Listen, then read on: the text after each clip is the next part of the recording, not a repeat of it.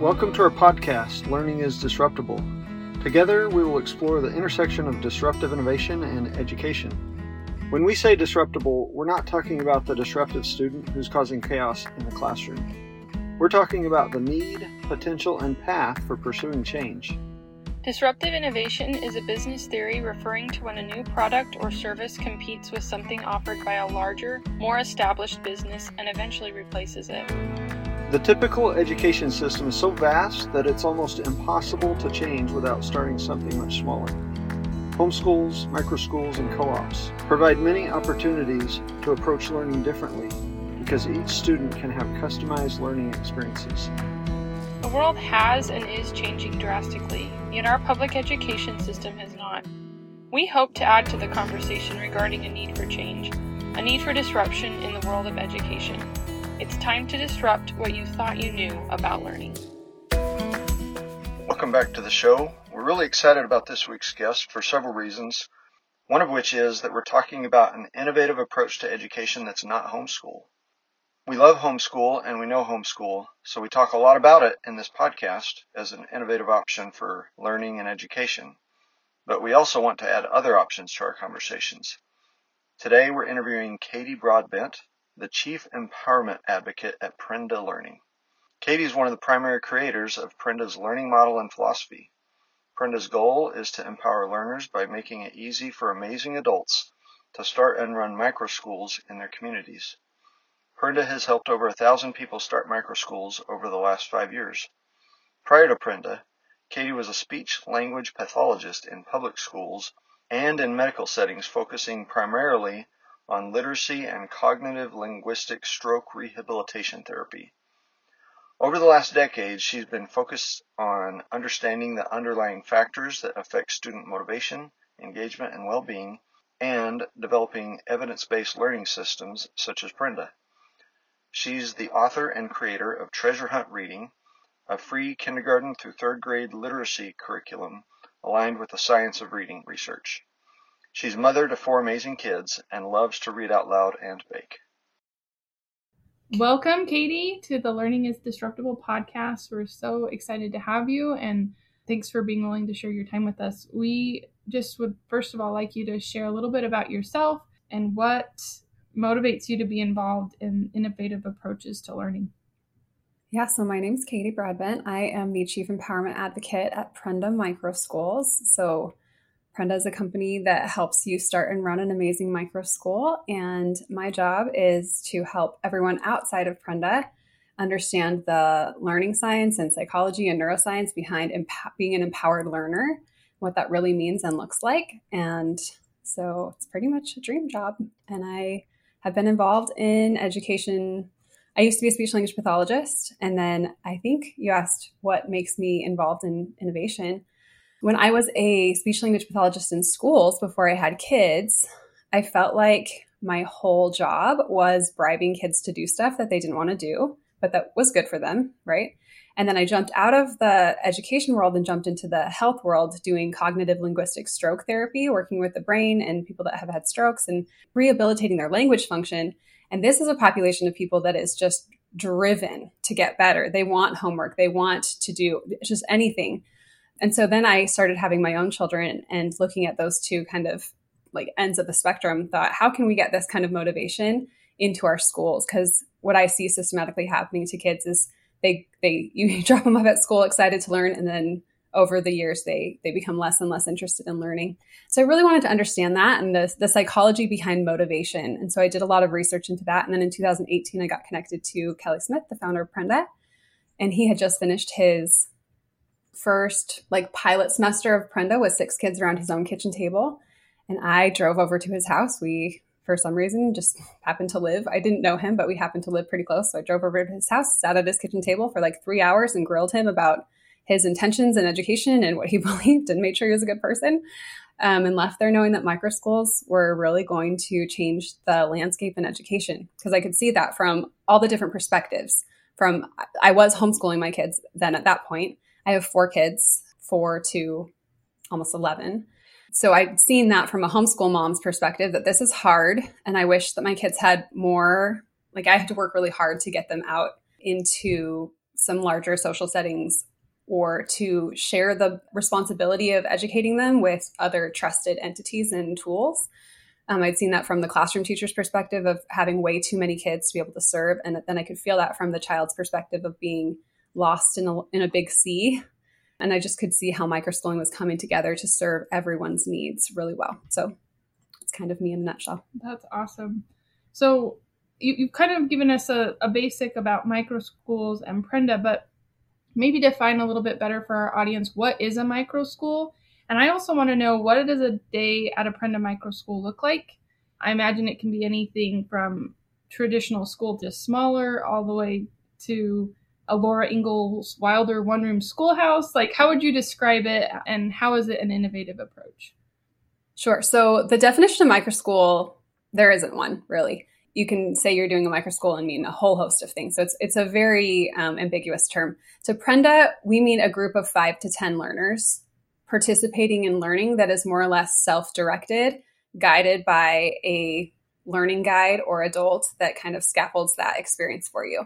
But you can run any sort of educational philosophy or approach to learning inside of a micro school, and micro just means small, right? So it depends on what you mean by small, I guess, right? We even help families homeschool with the Prenda learning model, and we even call that a micro school when it's just one family. If you invite a few other kids in, that's a multifamily microschool to us. The term, I don't think we need to get super attached to. I think what happens from a learning standpoint and what happens in the minds and hearts of those kids is really the differentiating factor. You asked about the one-room schoolhouse, and I think that is such an interesting kind of overlay onto what we're doing, because it depends on your perception of the one-room schoolhouse, right? So if you read Little House on the Prairie or anything about one-room schoolhouses, they're age mixed, they're small, there's one adult, but as far as the environment that's being created there, it's very, if you don't spell this word right, I'm going to hit you. It's very intense, right? So yes, small, yes, one adult to a small number of kids, almost polar opposites of what that feels like, right? And also, one-room schoolhouses are not personalized in any sort of way. You are in your grade level and you are tracked towards a very specific curriculum. There's no what do you want to learn about, Timmy? There's none of that, right? So in our micro schools and in many micro schools across the national landscape now, there's a lot more learner autonomy that's happening, where we are still, in Prenda micro schools, all of our curriculum and the things that we provide, they're still standards aligned, but we're just not forcing anyone to take a certain path through that curriculum, right? So to the student, they are perceiving a very high level of autonomy in that situation. They're also perceiving a lot of care and personalization and community, and an adult that is trained to understand their developmentally appropriate behaviors and how to respond to those in connective, loving ways instead of shame or consequences or punishments, and trying to kind of force or motivate the right or desired behavior all the time. And instead say, what is your goal? How can I help you fall in love with that goal? And how can I connect you to resources and experiences that will help you develop the skills, mindsets, and abilities that will help you execute that goal? And that's going to be different for every child. And that's possible in a micro school because you only have 10 kids. And further, what we've done with the role of a guide versus the role of a teacher is teachers wear way too many hats. It's virtually an impossible job. There's really high burnout, really high turnover in the teaching world. Not to say that it can't be done. There are people that do it magnificently well, and I have a deep, profound respect for them, because as a speech language pathologist, I would walk into these big classrooms and pull my 1 or 2 kids for my little speech therapy sessions and just stand in awe of this woman or man in there that just could operate in that environment. But it isn't built for the student success, and it's not really built for the teacher's success. It's built for the system. And when we are trying to serve a system instead of families with unique and individual children that have needs, we're not going to win. The children in that environment are not going to win. I love it. You are talking to so many points that we align with in what you're saying. It's amazing. So we really love innovation. We've had several of our podcast episodes that talk about different kinds of innovation, and all of them are good in our view. We have two different co-ops that we participate in with our kids. The larger co-op has about 50 kids, but how many families is that? About 13 families. Yeah. So each of those moms is coming in to participate, and they probably are running, to maybe borrow a little bit of language, they're running several microschools at the same time with the different age groups. A concern that we have about the approach is that it might not be accessible to everybody. If there's a single parent or dual working parents, this co-op model really might not work for everybody. Is Microschools something that can help with accessibility for somebody that wants a different educational approach but can't do it themselves for whatever reason? Yes, absolutely. The vast majority of our kids come from households where both parents work.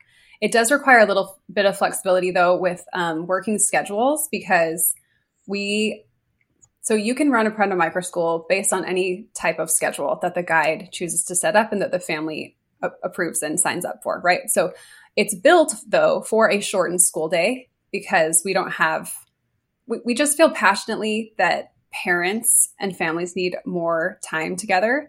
And so we've tried to build a learning model that facilitates that. So if you are someone who needs full day childcare, and that's part of the reason that you send your kids to school, there are going to be some adjustments to your lifestyle that will need to be made in order to participate in a microschool. Or you'll need to find a microschool that provides that. So there's multiple pathways there.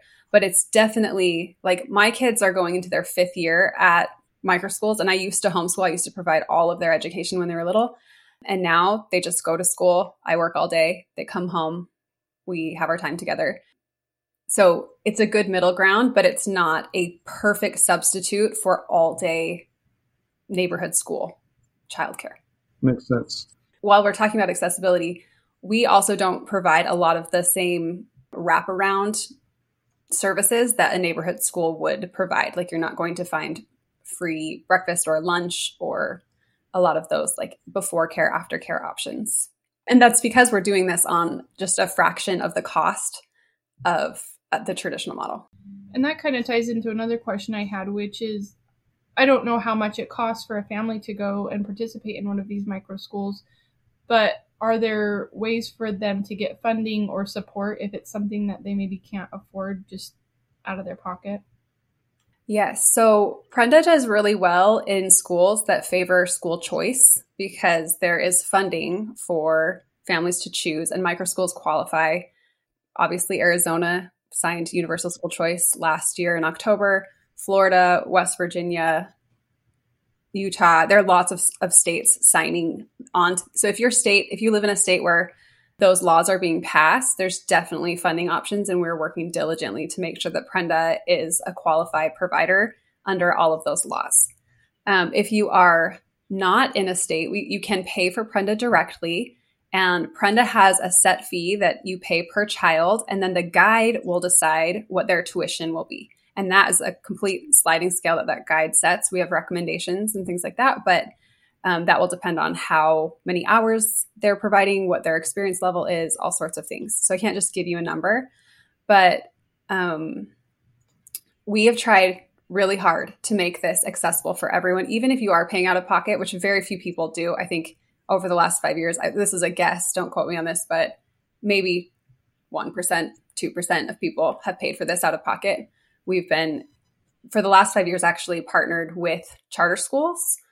So your kids are actually enrolled in a state school to participate in Prenda, but we've also always supported ESA, or whatever your state calls scholarship program. It's not as expensive as like a full-blown private school. Well, and I would maybe put a plug in for our listeners that if they're in a state where that legislation hasn't been passed, do your homework about it and let your representatives know that that's something that's important to you, because we've just learned about that in recent history, and that's something that really intrigues me. Yeah. And if your listeners want a resource on that, and I can give you the link, EdChoice does this amazing school choice map where you can click on your state and it'll show you what has been legislated and give you all of the updates on what's going on in your state and how to get involved in advocating for that too. That'd be wonderful. We'll put that in the show notes. Awesome. So one of the things, as I've read a lot of the good books on disruptive innovation that they talk about, is it's not just a cool technology, but it includes different kinds of supporting organizations. And you kind of mentioned the wraparounds a moment ago. But for traditional schools, these supporting organizations might be the PTA, it might be teachers or administrators or school boards, people that write textbooks, technology suppliers. Like, there's a lot to it, even including testing infrastructure. What kinds of supporting organizations or things like that do you think might be helpful to expand people's access to these innovative learning models like homeschool co-ops and microschools? That's a great question.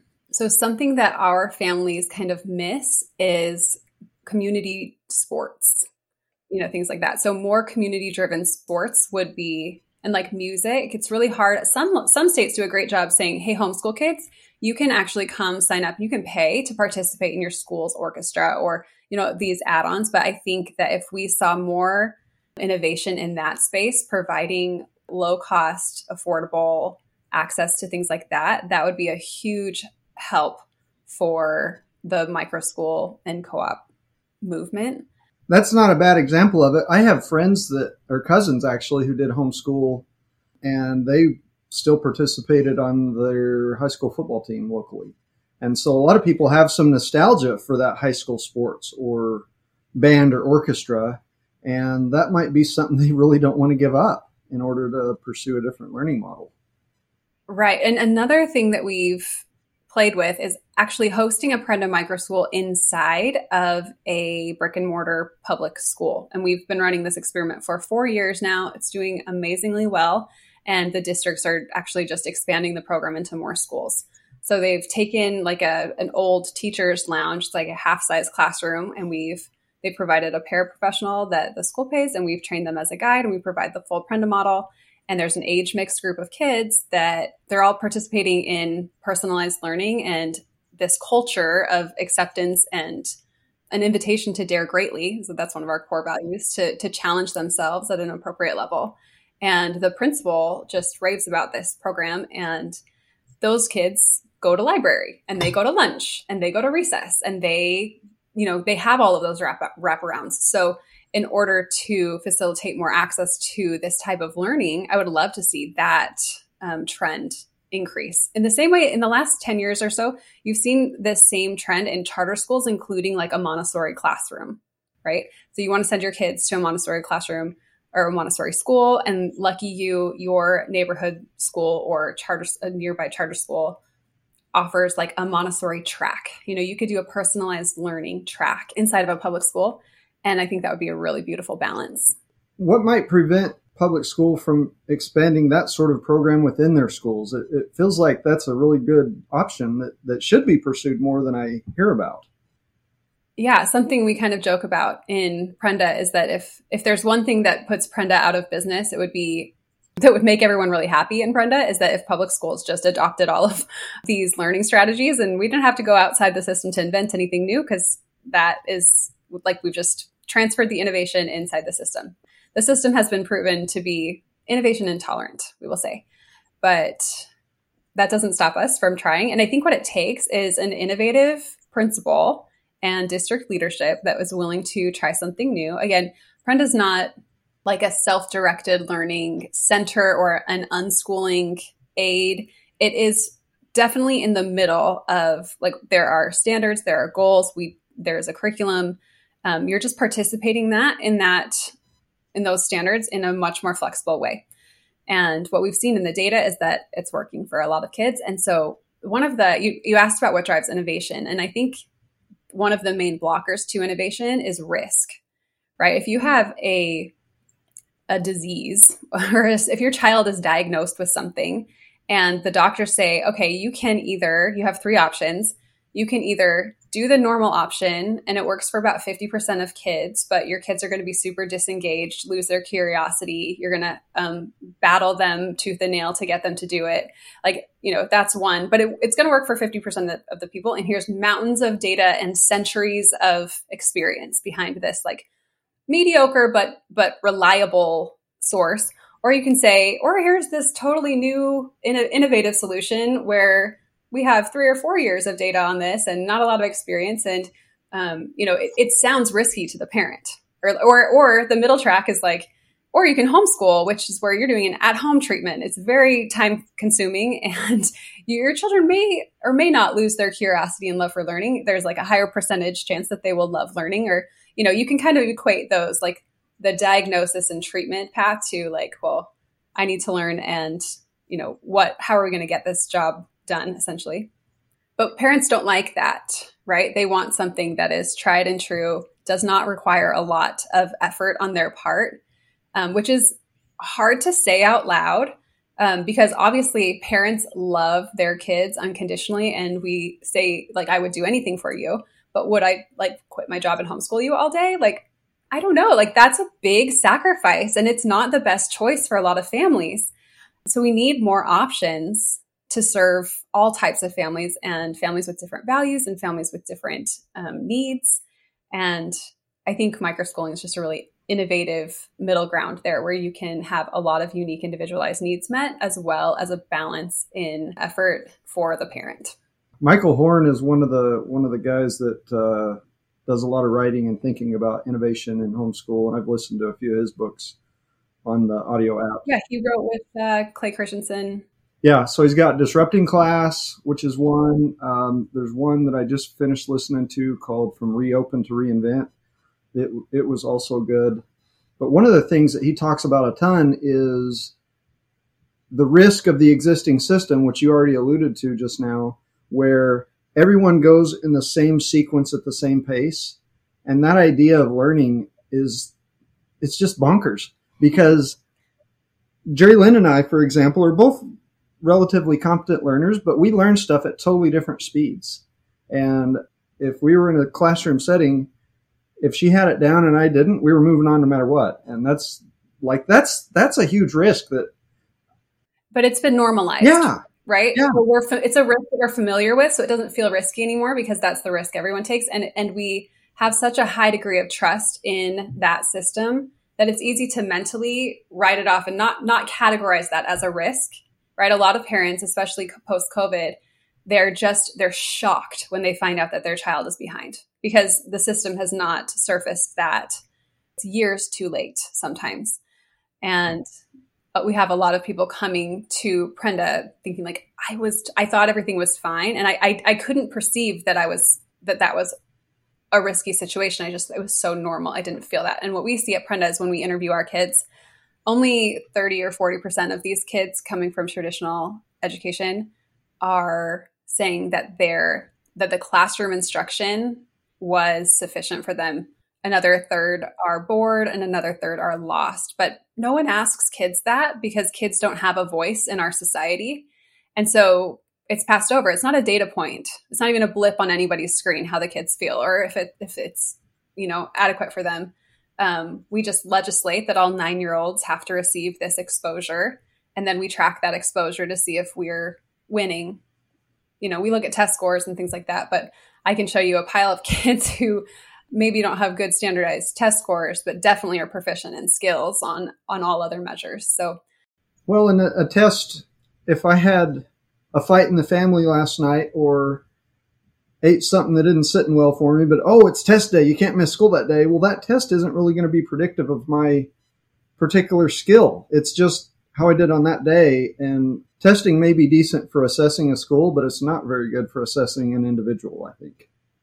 That being said, real quick on testing, I think that there's a difference between standardized testing and using data to decide an appropriate curriculum or goal for a child. I think that for too long, we've hidden data from kids. Kids love data. Give them a video game where you tell them like how many hearts there are and like how they're doing their points and stuff like that. They love data. Imagine playing a video game where all of that was hidden from you.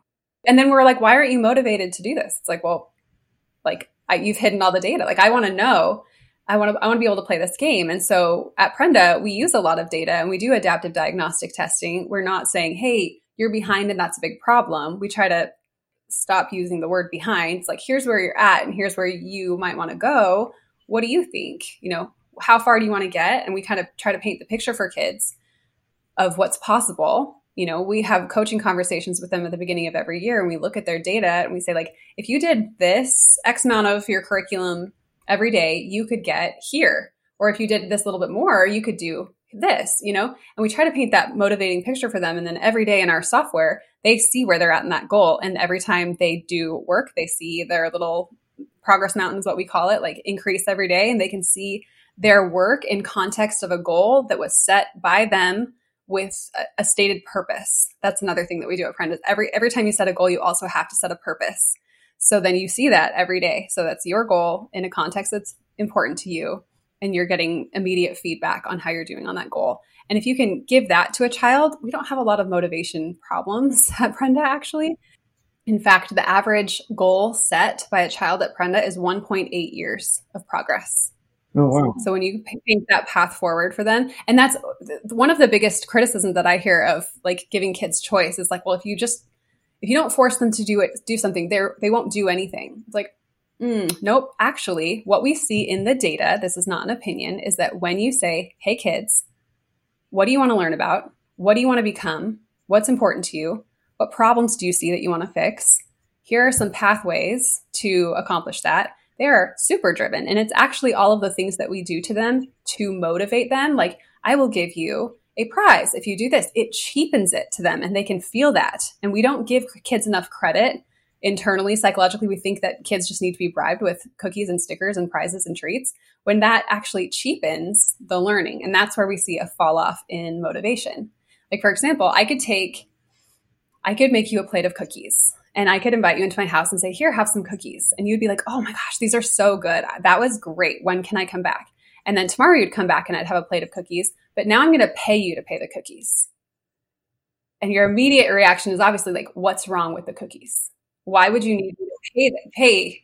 And that's what we've done with learning. The human brain and heart loves learning. Very curious. Like, ask any parent with a 4-year-old if their problem is that their 4-year-old does not ask enough questions. Like, guaranteed, that's not happening, right? Kids are curious. Humans are curious. Learning is naturally enjoyable if you don't ruin it. And so that's what we've done in education, is essentially we've in an effort to incentivize it, it's backfired, right? And so now we have to use all of these methods in the classroom to like control for behavior and get kids focused, and it just snowballs. And if we start on the right footing with the right assumptions about what learning is and what a human is and what a human loves, we can get really high quality learning with very little fight. That's so good. Yeah, really good. We had talked to you before recording, and you had mentioned that you're familiar with the jobs to be done theory, which we've had a prior episode where we discussed that at length. We talked about the functional, social, and emotional components of making progress in those struggling moments in our lives. But for some people, public schools work well and nail their jobs to be done. Totally. In your experience, why don't people turn to homeschool or microschools as an innovative option to meet their jobs to be done? I think we need to get clear on the job to be done, right? As a parent, is your job to get your child into an Ivy League school? Or is your job to be done, raise a human who knows who they are, can accomplish something great in this world, and live a life full of meaning and purpose, right? Those are very different jobs. And so you kind of have to, when you choose an educational path, you're hiring an entity to help you essentially accomplish that job to be done. And what we see in the traditional education model is that you essentially turn like 99% of those jobs to be done, turn those over to the neighborhood school and hope for the best, because, that's what most people do, right? And you can see that, oh, this person went to this school, and schools will post their percentage of students that get into Ivy League schools. That's like a metric.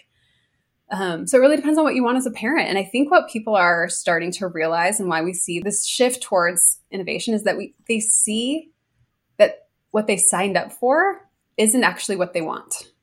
So more and more people are realizing that they want kids who can think for themselves, who are mentally and emotionally healthy, who like themselves and who like their family, and who can get along in society. And that's not exactly the type of person that the traditional model is turning out. We have a national mental health crisis. 1 in 4 of our kids has anxiety, depression. The suicide rate is going in the wrong direction, right? So when you are signing up for the traditional path, those railroad tracks, there's data that is now accessible to parents that shows like a caution, like we need to be careful about this. And that's because the world has really changed over the last 10, 20, 30 years. Like the school that, like I went to public school, that school doesn't exist anymore. It exists in my mind.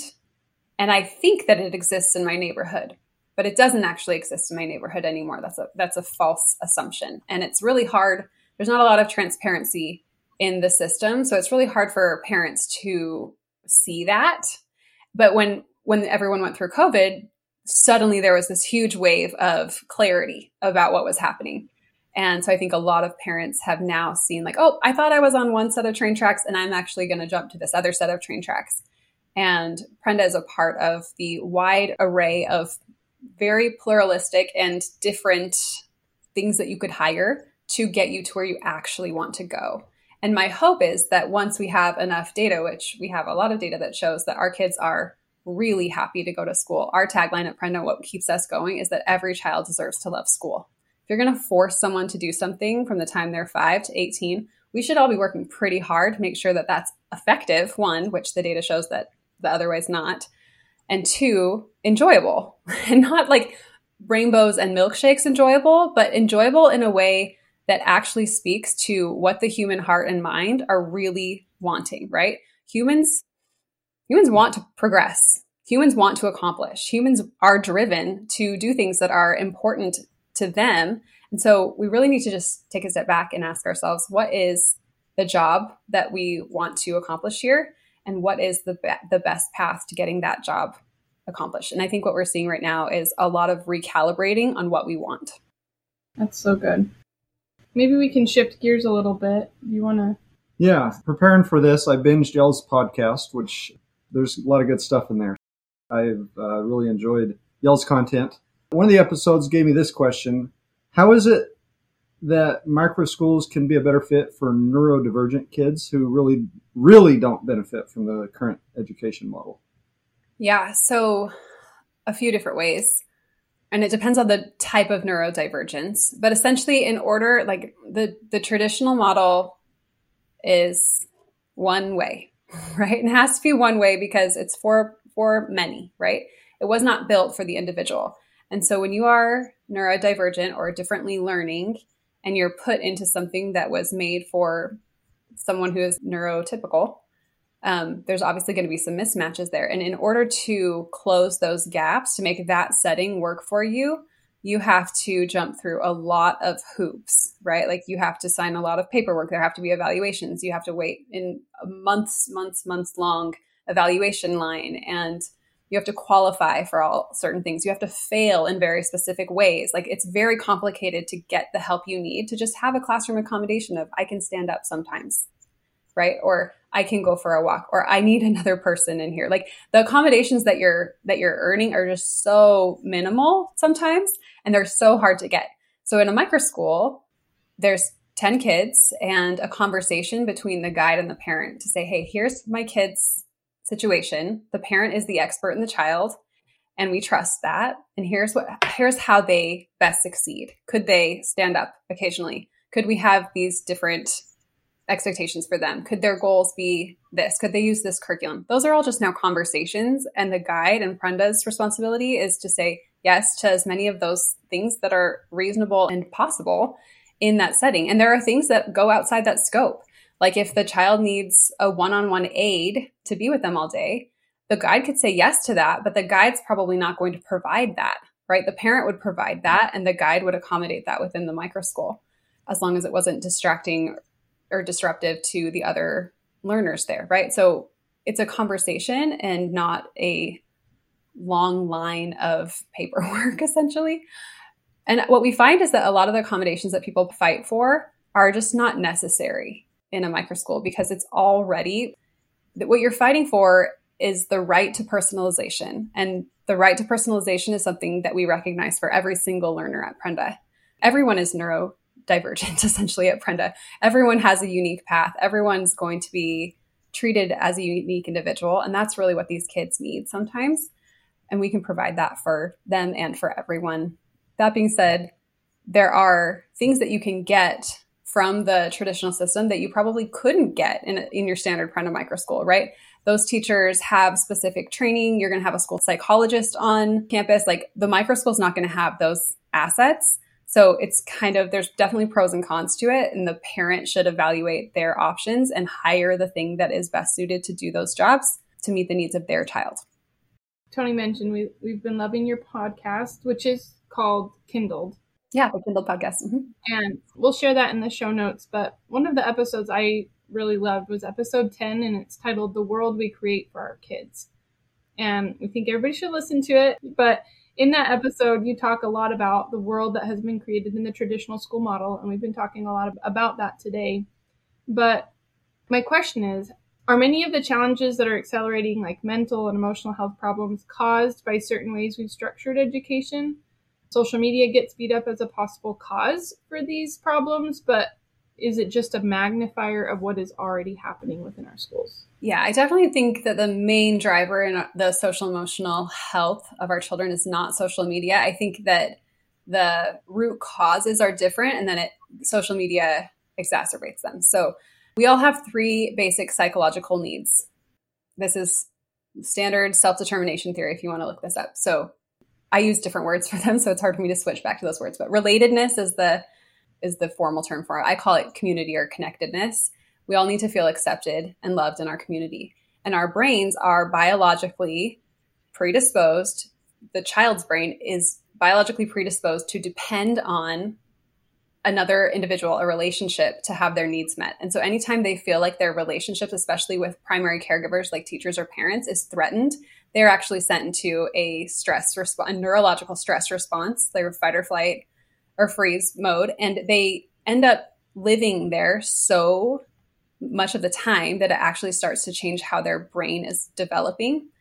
It changes the architecture of their brain and the neurochemistry of their brain. And that leads to mental health issues, because if you don't feel like that you're safe and that you can rest in the relationship which you depend on for your survival, that's a big problem for your brain, right? That's the same thing as like if you were thousands of years ago, whatever, in the plains and saw a lion or something, like you would have this the big neurological stress response to that. So you could run away, you could deal with that. It's the same stress response that's triggered when you go home with a bad grade and your parent is super disappointed in you, because now there's this tension in your relationship that you depend on for survival, and that you feel like you're in the doghouse. That's a lion to the child. And so we need a generation of parents and teachers who are like, hey, we need to work on this. Also, our relationship is way stronger than your bad grades. And I know how to show up in this relationship to where that's really strongly communicated to you, so you don't have a neurological stress response to this situation. We've de-risked that to you. So now when you go home, the parent can say something like, oh, bummer, I'm with you. Like, I already know you wanted to do well and you weren't able to. What can we do together to help you do well? So that's one of our psychological needs. The next one is competence, which in Prenda language, we call this prioritizing personalization. So if I'm a 9-year-old and I have to sit in a classroom and there's a certain level of instruction happening and I can't meet that, I can't access that, I sit all day long with a feeling of incompetence, which is, again, very stressful to my system. And it makes me want to quit. I have no drive. It's like, this is a game I can't win. I'm just going to give up, right? So that's another psychological weight on our kids today, is that they feel like they can't win because we're not personalizing their education. And the last one is autonomy, or allowing a child to feel ownership and like their decisions matter, that they're able to develop an internal locus of control where they feel like I am an agent who can act in this world. And if something's like, my decisions matter, my voice matters. And right now what they hear is get in line, be here at this time, learn this in this way. And they don't have a lot of autonomy. So we're systematically oppressing all 3 of these psychological needs. And so it should not be a surprise to anyone that we have poor mental health in the youth population, because that's the world we've created for them. Oh, I'm glad we asked that question, because that was so good. So good. In the book, in one of Clay Christensen's book called competing against luck. He says this, and I think it kind of pegs several of the problems that we've been talking about. It's easy to focus on efficiency instead of effectiveness. And he adds that creating the right metrics are hard. So efficiency, like getting all the kids through the thing, like that's an efficient model, but we've kind of discussed there's a lot of ways that it's really not effective for people. And in a lot of ways, parenting in general is difficult because we might not know for 20 or 30 years if we did a good job. Like, how did our kids turn out? So whether it's in parenting or in helping our kids be engaged learners, what do you think are some of the good ways to measure success? Like, how can we have a more predictive thing that will help us make sure we're on the right track? Yeah. Yeah. We want to know we're on the right track as parents. Yeah, I love that. That's a really good question. And amen to parenting and raising up a child being a long harvest activity, right? So in the same way that we would plant wheat and harvest it, you don't know what's going to happen, but it's like, well, if no sprouts come up, that's a good indicator you're not going to have a great crop, right? If everything turns brown, that's a good indicator. So there are definitely indicators in this long harvest. And I think as far as metrics go, we have in society chosen a comparative model where it's like, how do you compare? What percentile are you in? Are you on your grade level or off of it, et cetera? Instead of just saying, where are you and how far can we get you? So like switching to a growth mentality in all of our metrics. Where were you? What did we do? Was that an effective means of moving you forward? And then to what purpose did we move you in that direction, right? Or did you move yourself in that direction? So I think that's really important. And then also, I think happiness gets really underrated. Like if your kids love going to school, like that's a good indicator that they're mentally happy. And as soon as they're not wanting to go to school, it's like, well, okay, what's the root cause of that? Is there a relationship that's not feeling good at school? Are you not feeling safe at school? Are you feeling like we just go through those psychological needs? Like, do you feel too controlled at school? Do you not feel like you have a relationship that are healthy there? Are you not feeling like you can win? And then we just use that as kind of a differential diagnosis to ask, how can we change this for you so that you can then feel like there's hope in front of you? And yeah, so I would say we survey all of our kids weekly about 4 things. Are you feeling like you're in control? Are you feeling like there's an adequate level of differentiation, which is, we ask it in different terms to kids, but are you feeling like you can accomplish your goals? Are you happy? What's your relationship with learning like? Right? And then are you choosing to learn because you love it? That this intrinsic motivation. Are you choosing to learn because you don't want to get in trouble, because you want someone to think you're smart, or because you want to get good grades? That is a symptom of a non-healthy relationship with learning that, if left, will only fester into poor mental health and poor performance as well. I want to know, kind of moving on to your guides, how would someone make a full-time job out of starting a micro school? And could a mom who's already homeschooling her kids start a micro school? What other kinds of people are choosing to be Prenda guides? Yes. So if you want guiding to be a full-time job, essentially we run Prenda Microschools, and this is all very flexible, right? So your situation might look different than this, but I'm just going to kind of tell you the status quo essentially. So if you're going to run a K through 2 micro school, that is about 16 hours a week for a standard Prenda micro school. Can you do more? Can you do less? Do we see people doing that? Absolutely. But you could run a morning session and an afternoon session of that essentially, and then have a full-time job. You could do the same thing with 3rd through 8th grade. Your day would be a little bit longer because it's a 5-hour day instead of a 4-hour day. So, and you could choose to adjust, like, well, I run, you just mess with your schedule until you are working what was reasonable for you. And to answer your homeschooling question, absolutely. This is something that we see a tremendous appetite for, is moms who are already homeschooling. They've already dedicated their entire, like all of their hours essentially, to creating an awesome learning experience for kids with no compensation. So a micro school opens that door to a few more kids where I'm already investing this. Prenda makes it easy to do that. So it's not like the same amount of effort as you would. Like, I can imagine myself as a homeschool mom being like, this is impossible almost to do with 3 kids. How would I do this with 7 kids, right? The Prenda model makes it easier for you to to leverage your time and your effort differently to make that much more feasible than it would be just to like extend your normal effort of homeschooling, right? And then it's also a great fit because then these kids, instead of going to find a co-op, and like co-ops are awesome. I used to do lots of big co-ops, but they're tentative, right? Like is co-op happening? Is it not happening? Like there's not a lot of stability sometimes. In some there are, but they seem to be pretty transient depending on who wants to participate. So this is something that you control, and it's shows up at your house every day. These other kids that you get to invite in, and with families who are from your same community, right?